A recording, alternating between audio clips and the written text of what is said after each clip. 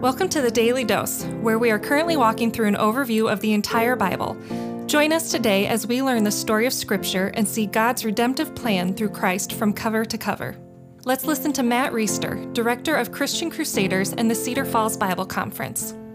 Today we're in Nahum, chapter 1, verses 9 through 15. You remember that Nahum is a sequel to Jonah. It's specifically referring to the city of Nineveh. Nineveh is the capital of the Assyrian Empire, and this is written sometime in the middle of the 600s BC, which is after the Assyrians have taken out the northern kingdom of Israel and are an oppressing threat to the southern kingdom of Israel. So Nahum is a prophet to the people of Judah, the southern kingdom, and he's bringing very good news to them.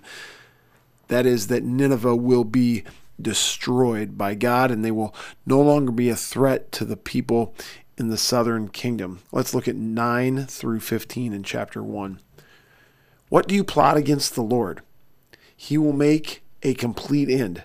Trouble will not rise up a second time. This is referring to Assyria, the superpower of the day, Assyria. For they are like entangled thorns, like drunkards as they drink. They are consumed like stubble, fully dried. From you came one who plotted evil against the Lord, a worthless counselor. So all those words in chapter 1, verses 9 through 11 are referring to Assyria. Nineveh, being the capital of Assyria, refers to these worthless counselors that plotted evil against the Lord. This is either a king or all the kings of Assyria, and talks about how they're going to be like drunkards as they drink. In other words, they're not going to be able to defend themselves when the Lord chooses to move sovereignly through another up-and-coming superpower, the Babylonians, who are eventually going to take the Assyrians out. They won't be able to stand.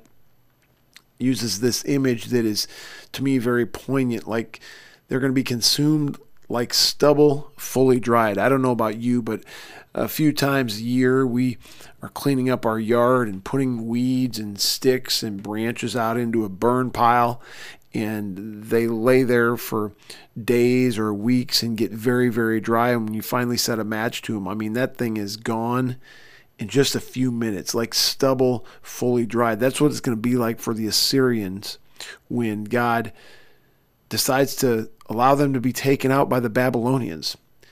Verse 12, thus says the Lord, though they are at full strength and many, they will be cut down and pass by. At the time of Nahum's writing, the Assyrians are really at the peak of their dominance. And so it's just unimaginable almost that this prophecy could be believed, because it's like these guys are untouchable. But God is, through Nahum, saying that's exactly what's going to happen. Though I have afflicted you, I will afflict you no more. And now I will break his yoke from off of you and will burst your bonds apart. There God is talking to the people of Israel. They've been afflicted, they've been in bondage, but they're not going to be in bondage under the oppression of the Assyrians anymore, not in the kingdom of Judah, the southern kingdom. Verse 14, the Lord has given a commandment about you. No more shall your name be perpetuated. From the house of your gods, little g gods, I will cut off. The carved image and the metal image I will make your grave, for you are vile. So God is making it clear through Nahum that the temples of these people's false gods, the Assyrians' false gods, are going to be taken out and collapsed. By the way, isn't it interesting here that God is referring to these pagan mockers of him, this superpower that has much pride in its own name, is doing all kinds of evil and vile things in the name of worshiping their false gods and satisfying themselves however they see fit. The language God uses here through Nahum in verse 14, for you are vile. Or in verse 11, from you came one who plotted evil against the Lord, a worthless counselor. These really could be called mean phrases. He's calling these people vile. He's calling them worthless counselors, their kings, their leaders.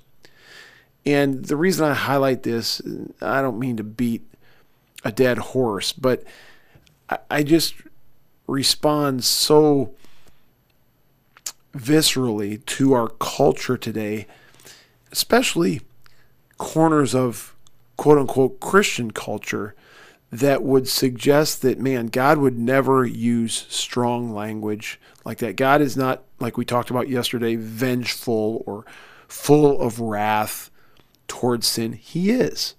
And we need to not deny this and not try to kind of clean God up or sterilize God so that he's more palatable to the wishes and desires of what our culture or what the world should think God should be like. There are people who think God should just be fluffy and nice and feel good and only about self-esteem all the time. It's just not the picture of God that the Bible paints. And we don't want to portray a false image of God. I heard a little bit of feedback from somebody just recently that was suggesting that, there should never be anything that is said that isn't positive. Negativity has no place in the church. Negativity has no place among Christians. And of course, we don't want to be overly negative or be harsh or negative for no reason.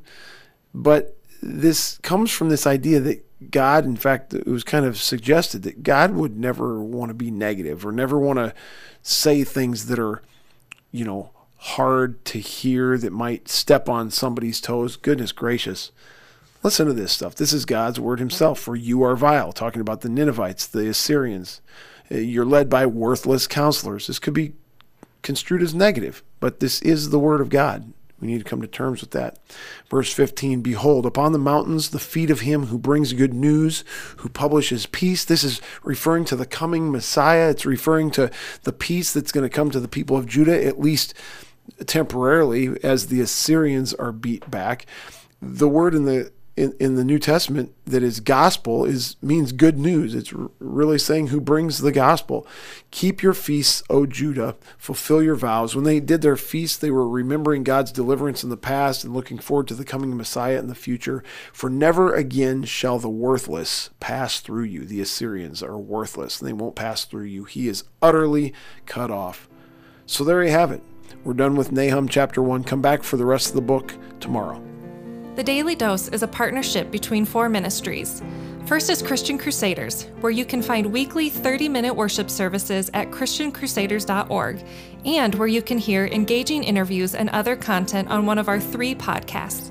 Second is Fresh Wind Worship, whose weekly worship services are available on their YouTube channel, Fresh Wind Ministries, and linked to their Facebook page, Fresh Wind Worship. Third is the Cedar Falls Bible Conference, whose conference videos are available at cedarfallsbibleconference.com. And please consider joining us for our 100th annual conference on Saturday, July 31st through Saturday, August 7th in 2021. If you or someone you know could benefit from an anonymous online Christian mentor, please visit issuesiface.com, which is provided by Power to Change Digital Strategies, our 4th partnering ministry. Please subscribe to this podcast, leave a 5-star review, and prayerfully consider financially supporting one of our partnering ministries. And check our episode notes for links and more details. Thank you for listening, and may God richly bless you.